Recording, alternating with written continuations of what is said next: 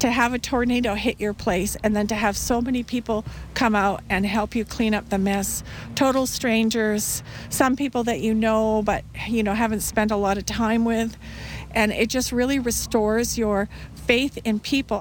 Yeah, I mean, that side of it was pretty heartwarming. The aftermath of this tornado that struck on Saturday between Carstairs and Didsbury in Mountain View County.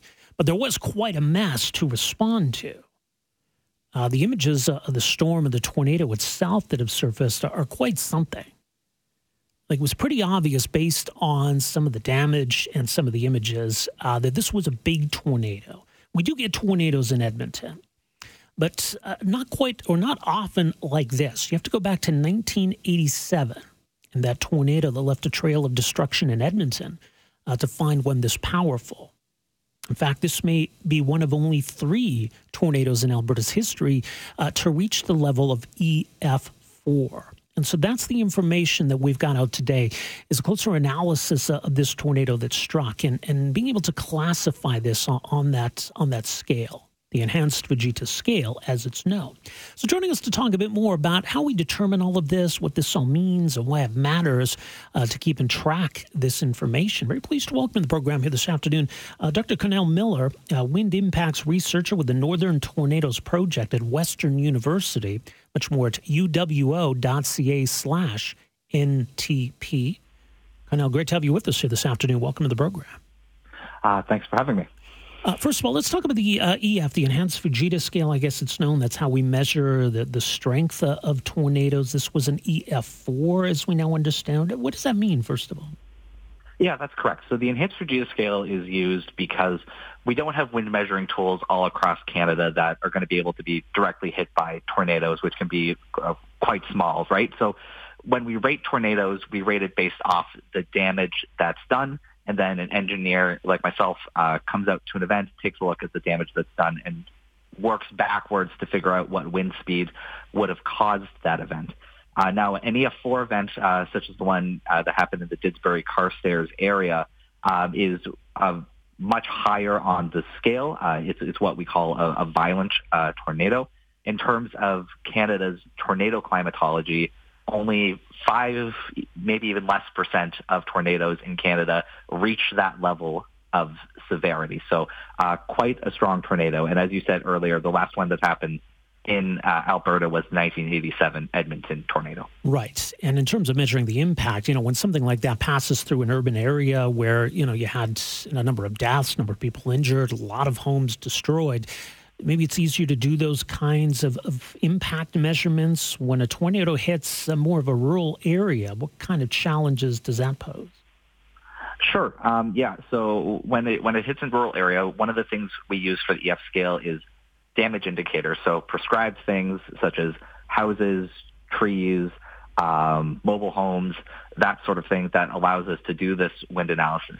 In rural areas, it can be tougher because Canada does have such low population density, and if it doesn't hit any of those things that we traditionally rated on the EF scale, it can be hard to rate these events. Now, for this event specifically, it did do some structural damage to multiple homes throughout the area, so there was some information that we were able to use to rate this event specifically. Right. Yeah, I think we had there were 3 that were totally destroyed, and maybe another 4 that, for all intents and purposes, are uninhabitable at this point. And so, the devastation was pretty apparent there. Uh-huh. What does it tell us about what kind of winds would we be talking about with an EF4 tornado? Sure. So EF4 tornado, this is rated on the lower end of the EF4 range, but it's still 275 kilometers an hour, which is incredible winds to be experiencing, right? Obviously enough to completely destroy homes at this point. In one of the farms, there was a combine that had been lofted into the air, and those things weigh 10,000 kilograms, right? So if you think about it, that's a ton of force that has to be acting on that to pick that up and throw it even any considerable distance. So once you start getting to the EF4, EF5 range, you're talking about near apocalyptic levels of destruction at that point. Yeah. I mean, it's crazy to think. I think there was just the one minor injury which is quite something. This event, and I've said this a few times today, is extremely, extremely lucky, and it's a miracle that no one was injured more seriously than they were, or there was no fatalities. Yeah. When we see events in the EF4, EF5 range, it's almost an expectation that if it goes through any sort of structural damage or destroys any sort of homes, that there will be some fatalities in these events. But luckily, the warnings got out in time. People that were in vulnerable positions managed to find shelter in places that were appropriate. And if you think about it, if this tornado had traveled 3 kilometers south through the town of Carstairs, or a kilometer north where there is a mobile trailer park, like, we would be having a much sadder conversation today, I think. Yeah. Now, the destruction also gives us an indication of the path that you alluded to, in terms of when it touched down, how long it stayed down, and some of the images kind of almost give us an idea of how wide this might have been, or how wide the path might have been anyway.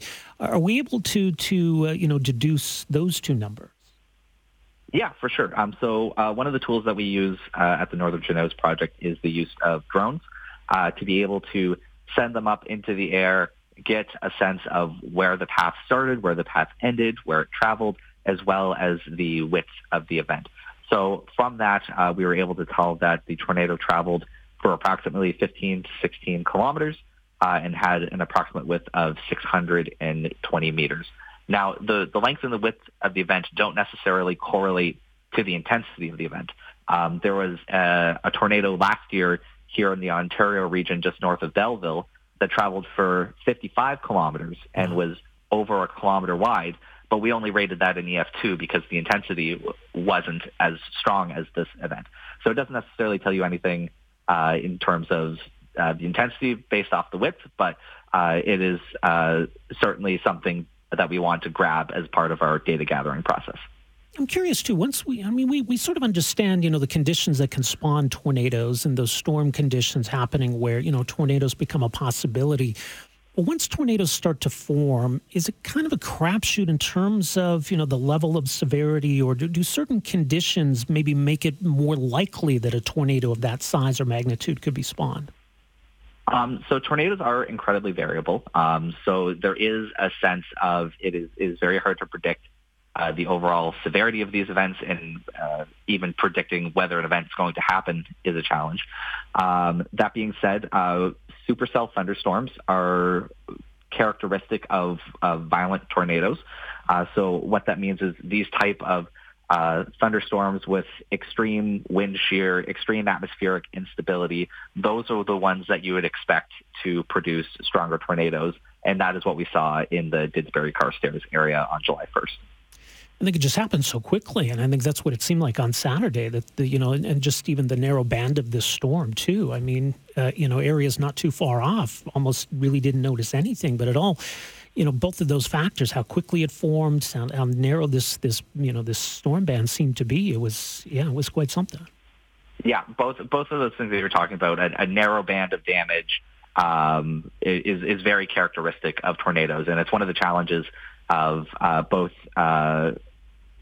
predicting them as well as detecting the damage after they've occurred.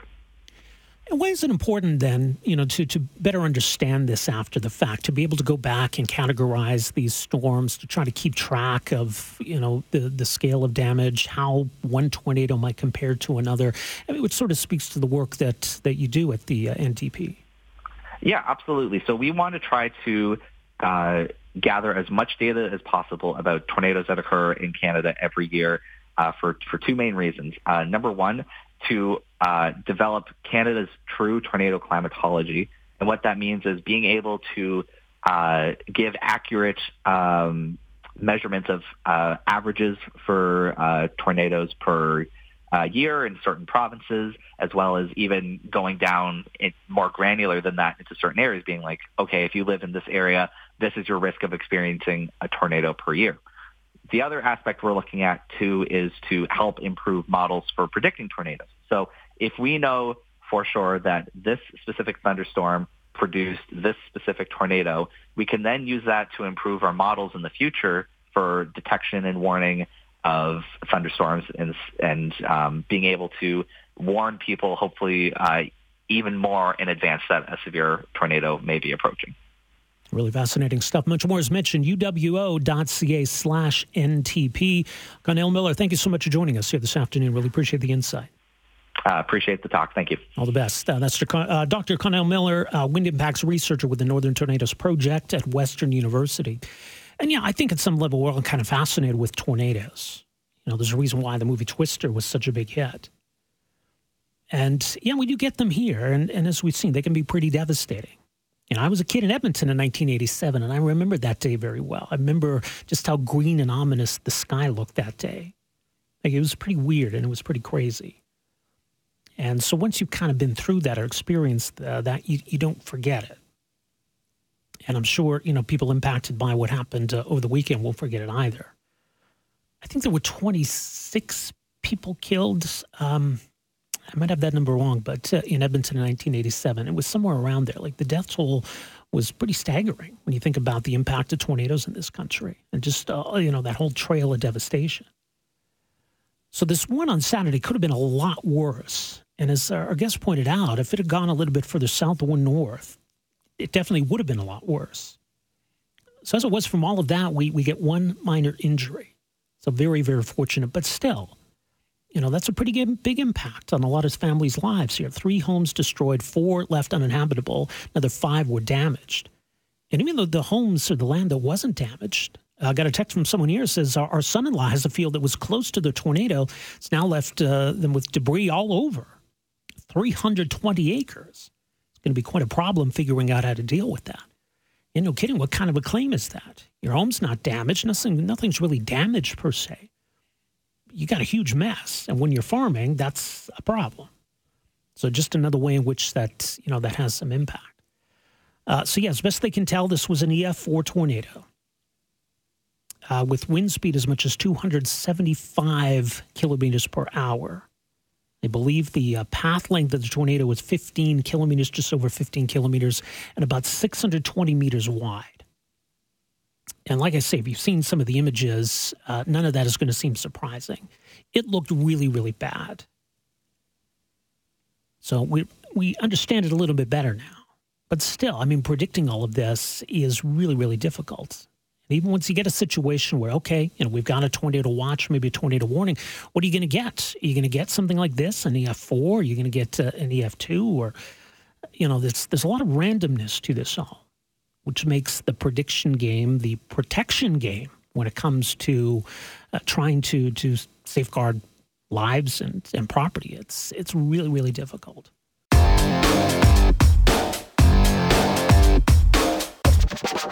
So we all know, more or less, that sugar is not good for us, that we want to try to reduce the amount of sugar we consume. Now, for a lot of people, one way to reduce sugar consumption is to replace the sugar with something that still has a sweetness to it. Enter artificial sweeteners. I think it was about 40 years ago now that Diet Coke first appeared and diet sodas became really popular and still are to this day. But what do we need to know about the stuff that we're ingesting to replace the sugar? Right, so we know that artificial sweeteners don't have the same kind of problems or risks as sugar, but what about their own risks or problems? What do we know about these substances? Now, one of them in particular has been back in the spotlight, aspartame. And this has come up at times over the years. Should we be worried about artificial sweeteners? Are they bad for us in other ways? So this has come up again in terms of the question of a possible cancer link. So it's an organization called the International Agency for Research on Cancer, the IARC. And so what's been reported in recent days is that the IARC is going to reclassify aspartame as a possible carcinogen. And so that makes a lot of people nervous. Like, yes, that can of Diet Coke doesn't have the calories or the sugar that the actual Coke has, but is it concerning for a different reason? So what do we need to know about this reclassification? What does the data actually tell us here? How much of a risk is there? How concerned should consumers be? It's a great overview of all of this, a piece, MontrealGazette.com. the other day. Dr. Christopher Labos is a cardiologist with a degree in epidemiology. He's a Montreal physician and co-host of the Body of Evidence podcast, bodyofevidence.ca. Dr. Labos, great to have you with us here. Welcome to the program. Oh, thank you for having me. So it feels like we've been here before. So I don't know, what seems to be new this time around, these latest concerns around aspartame? Well, I don't think anything is really new, to be honest with you. I mean, and part of this is we really have to understand how IARC, the International Agency for Research on Cancer, how they actually operate. And their mandate, they are a subcommittee of the World Health Organization. Their job is to issue monographs, basically these position statements summarizing the evidence on different products. And so they have a list of products that they review. And they are, it appears, based on what was leaked, that come mid-July, they are going to issue a monograph on aspartame. So what they've presumably done, and we'll see when the actual paper is published, is that they looked over all the evidence of the past 40 years and have come to a conclusion that aspartame is possibly carcinogenic. And that's really important because I think a lot of people don't really understand what their classification system actually means and what the word possibly carcinogenic actually means, because I don't think it means what a lot of people think it means. Yeah, and this is all pretty important in understanding this because they've got a grading system. So top would be group 1, things that we know are carcinogenic. And then once you get into group 2, well, even within group 2, there's some different categories. Exactly. So group 1 is definitely carcinogenic, as you said. Group 2A is probably carcinogenic. Group 2B is possibly carcinogenic. And then there's even a group 3 that is unclassifiable. And there's even a group 4, which is not carcinogenic. And interestingly enough, there is nothing in group 4.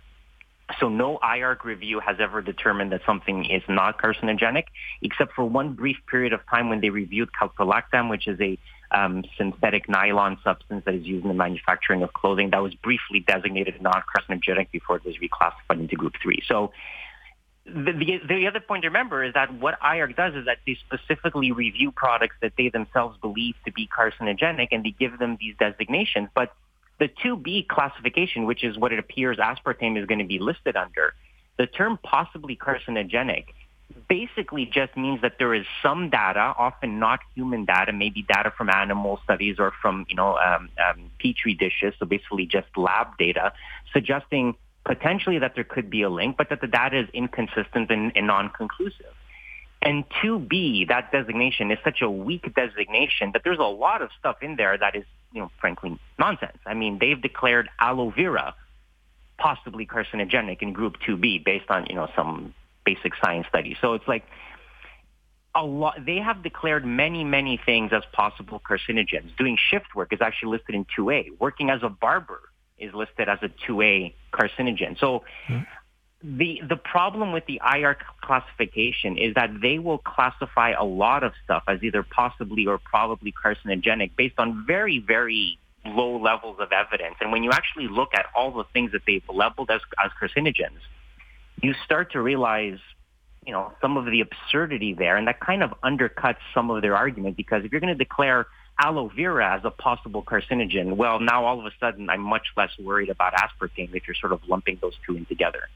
Yeah, that seems to be the risk here. Maybe they take the approach that let's just err on the safe side, and if people can then minimize their exposure to aspartame or aloe vera or pickled vegetables, then okay, then fine. But if people don't take all of this seriously, that seems like a bigger problem.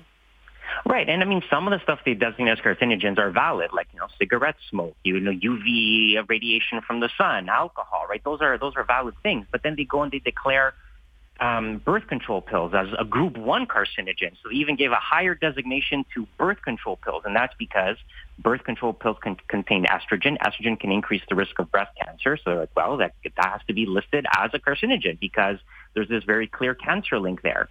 And in their mind, like in their internal logic, what they've said makes sense because they're not making a commentary about whether something is dangerous or about whether people need to be worried. They're just saying there is a clear link between estrogen and breast cancer, and there's estrogen and birth control pills, QED. And what's often problematic is that there doesn't seem to be an appreciation for how the public is going to respond to these headlines, because it is fear-inducing. When you tell people artificial sweeteners are a possible carcinogen, aspartame is being listed as a possible carcinogen, people are going to get worried, and they don't understand that just because IARC declares something a carcinogen doesn't actually mean it's dangerous, because, millions of women take birth control pills every day. They don't develop breast cancer. Tamoxifen, which is another group 1 carcinogen, according to IARC, that's a breast cancer treatment, right? That's obviously good for you, and that it's decreasing the risk of you dying of breast cancer, and yet it's listed as a carcinogen because there is a rare side effect where it can react with the estrogen receptors on the uterus and slightly increase the risk of uterine cancer in postmenopausal women. But, that's such a small risk that most people clinically don't consider it significant, and yet that's not how they're thinking, and that's not the assessment they're making. So they're looking at the hazard of something, not the risk of something, and that's an important distinction that is often not communicated when this stuff goes out to the public. Right, and that's an important point. What seems to be the particular concern with aspartame? What does it contain, or what is the possible mechanism that could exist there? Well, no one knows, and that's part of the problem. Like whenever you ask somebody that, the explanation becomes very, very hand-wavy, and it's often based on giving massive doses of these to animals and a very, very inconsistent data in humans. They'll point to one sort of there was one cohort study that was done from France, but the problem with these types of things is that when you do these types of studies, you're not doing a randomized trial. You're not taking a bunch of people, giving half of them aspartame and half of them placebo, or half of them sugar, which would be the more relevant comparison, right? Because that's why people consume this stuff, because they're trying to substitute out sugar. They're not doing that. They're basically just asking people about their diet and finding that people who drink a lot of diet soft drinks, have more health problems. We're like, okay, but that might also be because of reverse causation. Maybe the people who have started to develop health problems have suddenly become health conscious, and now they've switched from regular soda to diet soda. That's not impossible.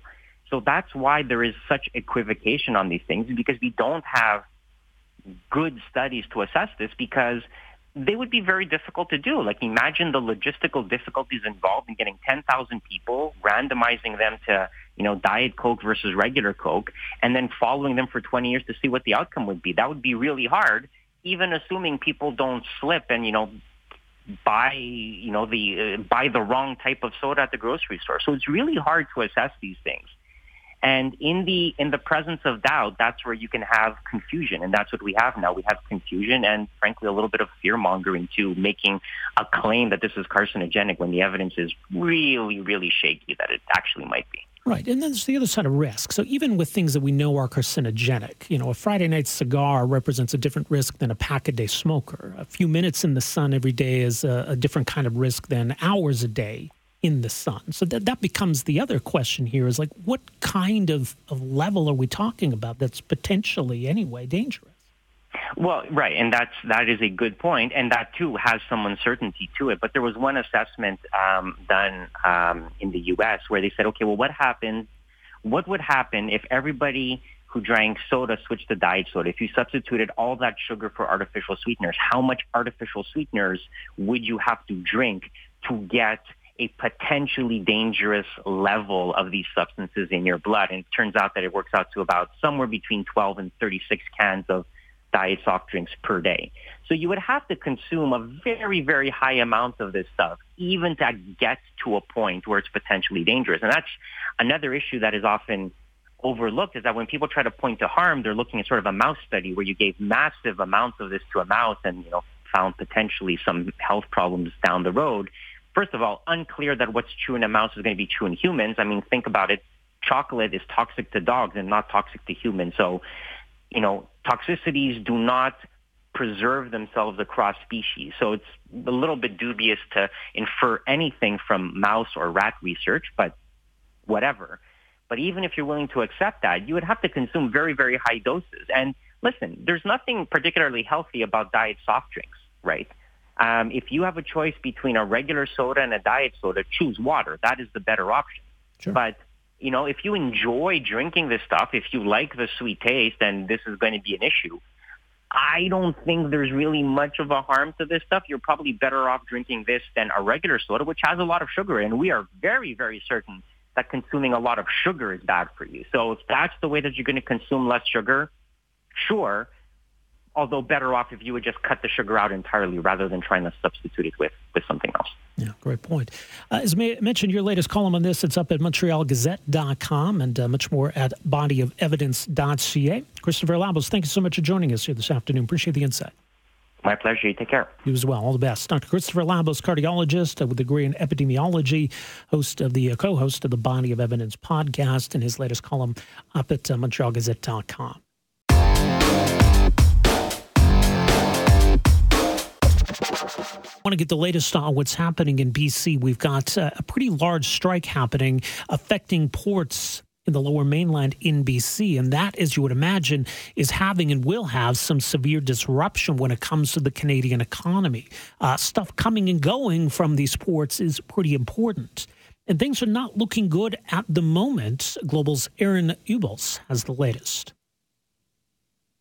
The talks for the more than 7,400 workers continued into Monday and now appear to have hit an impasse. There are concerns the more it drags on, the economic impacts could be felt in provinces across the country, meaning the cost of living and the price of groceries could spike beyond the already sky-high costs that we're seeing. Matt Holmes with the Canadian Chamber of Commerce says the government needs to step up and make a deal happen, and fast. Yeah, we're at that point already. We need to see the government take this seriously. It's $800 million a day. If we lose a week, we've already lost 3 days here. If we get to a week, that's $5.5 billion. The BC Maritime Employers Association says the IWU's proposals for compensation are well outside the established norm of union settlements in Canada. For example, in 2022, the average salary of a longshore worker in BC was $136,000 a year. And with still no deal reached, workers remain on strike, though the goal here for both parties seems to be reaching a fair deal as soon as they can. Aaron Ubels, Global News. Okay, so concern is mentioned about the impact this can have and will have, and calls on the federal government to intervene here so as to minimize the impact on the Canadian economy. It comes at a pretty bad time, with everything we've been dealing with inflation, and just as we're trying to get that under control, this could have a significant impact. So joining us to talk more about how serious the impact could be, what kind of steps are going to be necessary to deal with this. Very pleased to welcome to the program here this afternoon, Andrew Wynne Williams, Divisional Vice President for BC with Canadian Manufacturers and Exporters. Andrew, good to have you with us here. Welcome to the program. Thank you, Rob. I'm glad to join you. So what's the level of concern here about this whole situation from your perspective, first of all? It's very serious. From our perspective, when we look at this, and I'm the divisional vice president who worked across actually all three provinces, BC, Alberta, and Saskatchewan, what we see is that the impact on manufacturing is twofold. One is the supply chain coming in, and two is the goods going out. And so when you look at what we export as a nation to places other than the U.S., one out of every $3 of those exports go out of those West Coast ports. And so that's one element that's a significant challenge. And then the other is the supply chain in. So if you are a manufacturer in Calgary that is looking at you have deadlines to meet, you're expecting steel or you're expecting some other kind of product that's part of your supply chain to come into Calgary before you can move it on, you probably have contracts to meet, you will have penalty clauses, you're already going to start missing those, you're already going to be having challenges.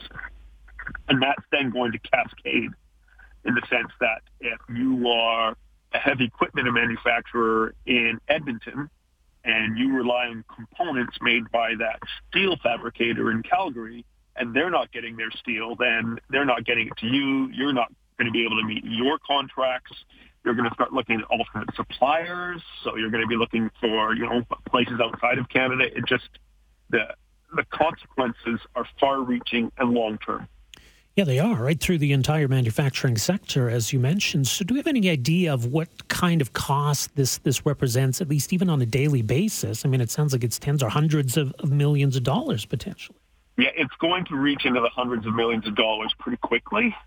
We don't have an exact estimate on a sort of a day-by-day basis as far as the manufacturing sector goes, but the Canadian Chamber had that sort of overall economic number they used in a report that you just had, and that's a frightening number, right? Well, it is. And I mean, here's the thing. I mean, this labor dispute has nothing to do with your members, has nothing to do with manufacturers. But now all of a sudden, you're caught up in the midst of all of this. That's exactly right. So although we believe in the collective bargaining process, there's far more than just the two key parties involved in this. This is the entire Canadian economy that is being held hostage to this negotiation. And we think the federal government needs to act. Negotiations could have taken place on this months ago. Yeah. There was waiting until the last second is, and trying to back the parties into a corner. That shows that they're concerned about whether negotiation is the right solution either as well. So I really think the federal government needs to act here, and not just on this particular case. From our perspective, we think that this ongoing cycle of port strikes, because we had one in Montreal not too long ago, and that deal they reached in Montreal, or the negotiated deal, mediated deal in Montreal, that one runs out on December 31st. So we're just going to go through this again on the other side of the country. We think there needs to be some steps taken to prevent this from happening in the future. We think the ports need to be an essential service. Right, so that would prevent this sort of thing from happening because, even if these things last a few days, I mean, if this keeps happening, there's some longer-term consequences to all of this, right? Well, exactly. So manufacturing in Canada is a fairly high-cost proposition. That's not a complaint. It's just, we pay good wages, we have, strong environmental issue controls, all those kinds of things contribute to costs that other jurisdictions don't necessarily have. And so for us, we need to make sure we do a really good job on all the other elements that allow us to manufacture here. And having key parts of our infrastructure suddenly become out of commission because of a strike, that puts a level of uncertainty that some manufacturers aren't going to want us to keep dealing with. They're going to want to perhaps move someplace else where, if they may have to get more certainty on ports and may cost them less. And so a lot of the impacts aren't going to be instant. Right. It's not going to be, I can't get my steel today. They're going to look at it and say, you know what, maybe I should be operating someplace else because there's more security in terms of my supply. Well, in terms of this situation, I mean, things do seem at an impasse. The federal government has indicated that, they're closely monitoring the situation. They recognize the seriousness of the situation, but at this point, it doesn't seem like action is imminent on Ottawa's part. I mean, what's the timeline here in terms of, when the federal government might need to step in, or are we already there? We're already there. I think the federal government should be taking a much more active role in this. I think they need to be doing everything in their power to resolve this issue. We'll see what happens in the days ahead. Watching closely is an action. Well, exactly. Andrew, appreciate your input on this. Thanks for making some time for us here today. Thank you. Thanks for the opportunity. All the best. There you go. That's Andrew Wynne Williams, Divisional Vice President with the Canadian Manufacturers and Exporters. CME-MEC.ca is their website. So they want the federal government to get involved here, both in terms of dealing with this current situation. Perhaps as much as $500 million a day being disrupted by this strike. But also to look longer term. We can't just keep going through this. These ports, and they also point out rail lines, other transportation infrastructure. We need some kind of a different approach here so that these don't become targets, so that these don't get caught up in these labor disputes and the economy isn't held hostage by all of this. As he says, I mean, even if you get a situation that lasts a few days, if it's going to happen again in a few months and then a few months after that, that's going to undermine investor confidence in Canada. That's going to lead to reduced business investment, slower economic growth. There's a whole domino effect from it all.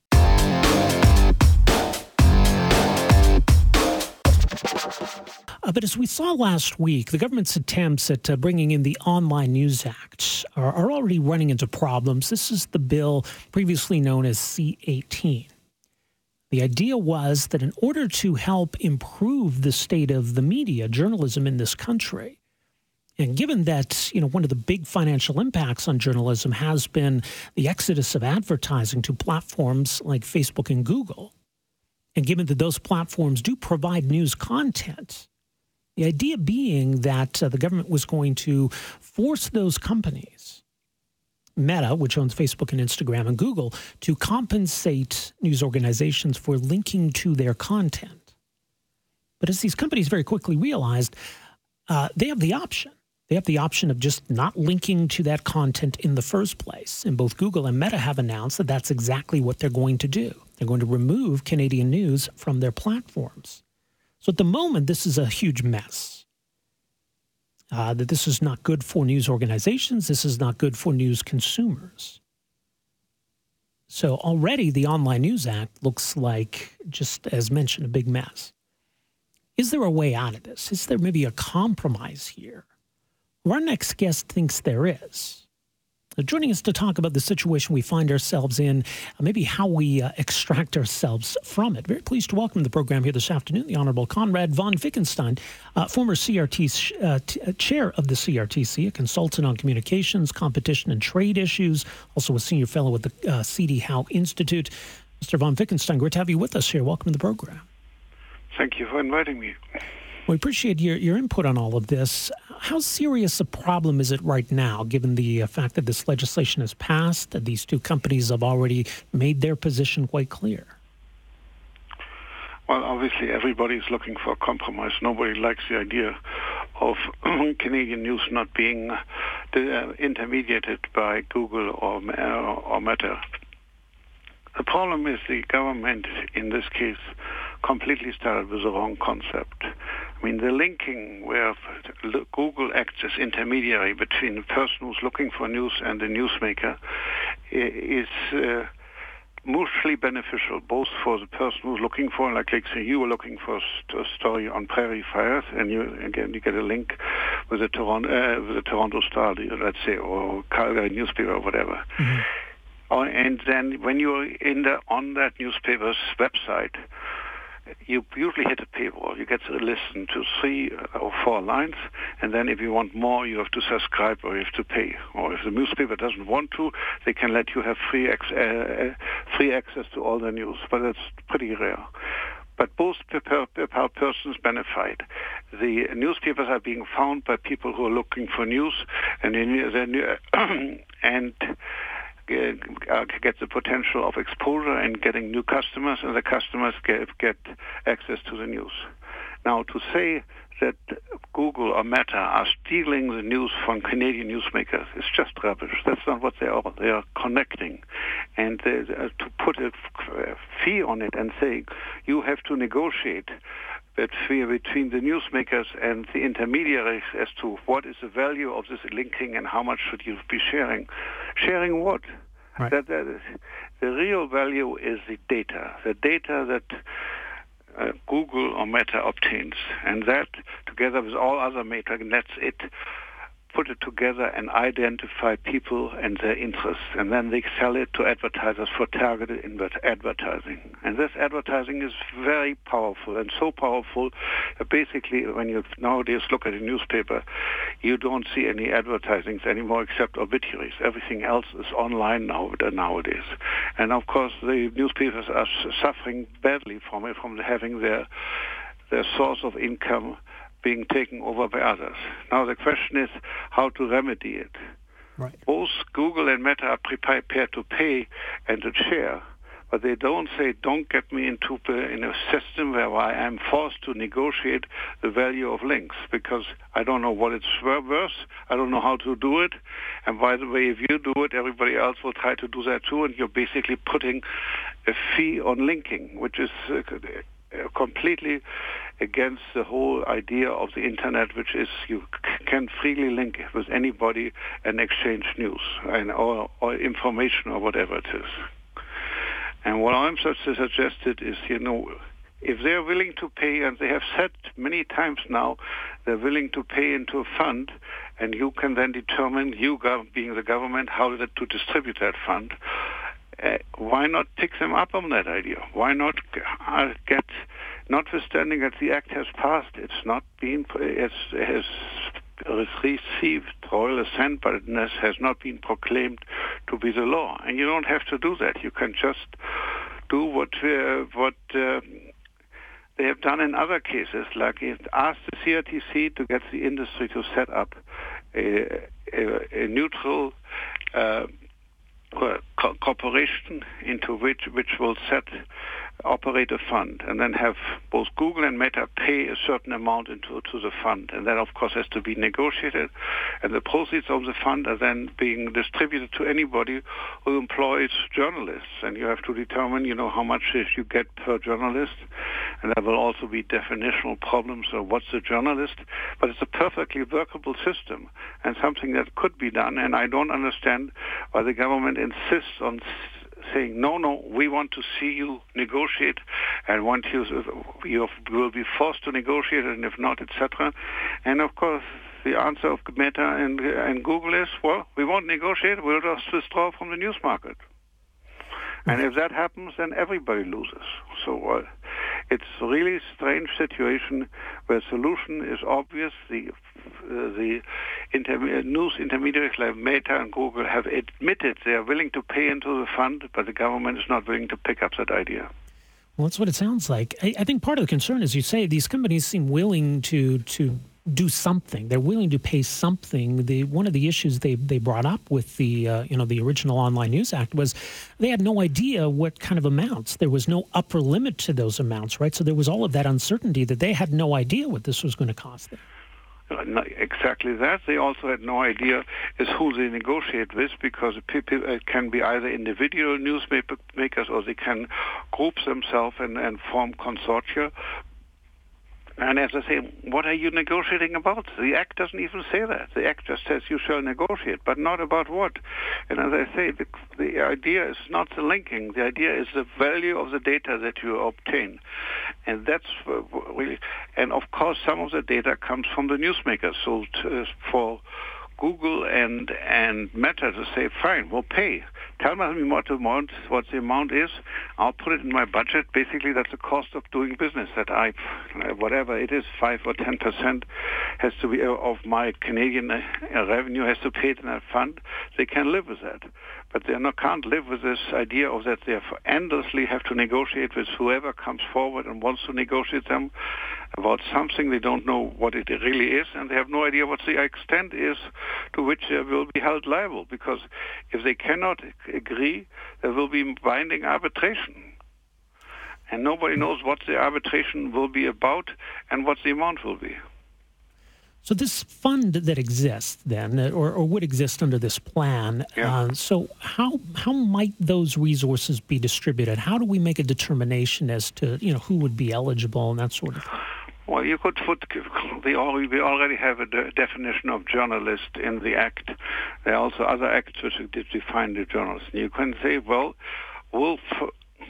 let's say if the contribution was like right now the broadcast distribution undertakings like Shaw and Rogers and Bell pay 5% of their revenue into a fund called the CMF, which is the news to make Canadian movies. You could say here, you have to pay, let's say, for argument's sake, 5% into this fund. This fund will be administered by a neutral body, and they will pay to every news person who qualifies, and what is a news person is defined is defined under the Act. So much per journalist, i.e., for every journalist that you employ, you will get a subsidy of whatever amount it is, $500, $200 a month. I don't know. It depends on what the total is and how many people apply. But the formula to develop is relatively simple, as to A, how much they have to pay, and B, how much you distribute. Then it'll be determined how many qualifying journalists are there. And again, it's not an infinite number. And then you have the result that you want, that the newsmakers can afford the journalists, which they can't afford right now because they don't have any regular income. If they have that regular income per employed journalist, it makes their life completely different. They have a steady stream of income which then can be used in order to produce news. Right, and there is a real challenge here that we need to address. Like your point that the government came up with the wrong solution, there was at least a clearly identified problem that we're trying to address. They just went about it the wrong way. Exactly. I mean, nobody argues about the problem. The problem is there. The source of income for newsmakers has gone. It has gone there, and clearly Google should not keep it all, or Meta, they have to share it. The question is how much and by what mechanism. And they have borrowed this concept from the Australian, but they have never said what actually happened in Australia, namely that the act was passed, but under the act, the companies have to be named. And no company has ever been named because the companies made their own private deal with Google and Meta. Nobody knows what the deal is and how much they're paying. Hopefully something can be salvaged here. We'll leave it there for now. Conrad Van Vickenstein, thank you so much for joining us here today. Really appreciate it. You're welcome. All the best. Take care, sir. There you go. That's Conrad Van Vickenstein, former chair of the CRTC. He's also a senior fellow with the C.D. Howe Institute. Co-authored a paper recently for the Macdonald-Laurier Institute, kind of expanding on this idea of a different approach here that, yes, addresses the problem that the government was trying to address in the first place, but does so in a much different way. And I think it's pretty clear already as it stands that the government approach here has failed. So, yeah, we got to try something different. But I don't know if the government's willing to acknowledge that, and maybe we're too far down the path. Maybe these companies just don't want to come back to the table with this government. We'll see. Thanks for downloading and listening to the podcast. Don't forget to subscribe, rate, and review for free at Apple Podcasts, Google Play, or wherever you find your podcast. You can also find me on Twitter at Rob Breckenridge, and you can email me, rob@770chqr.com. Talk to you next time.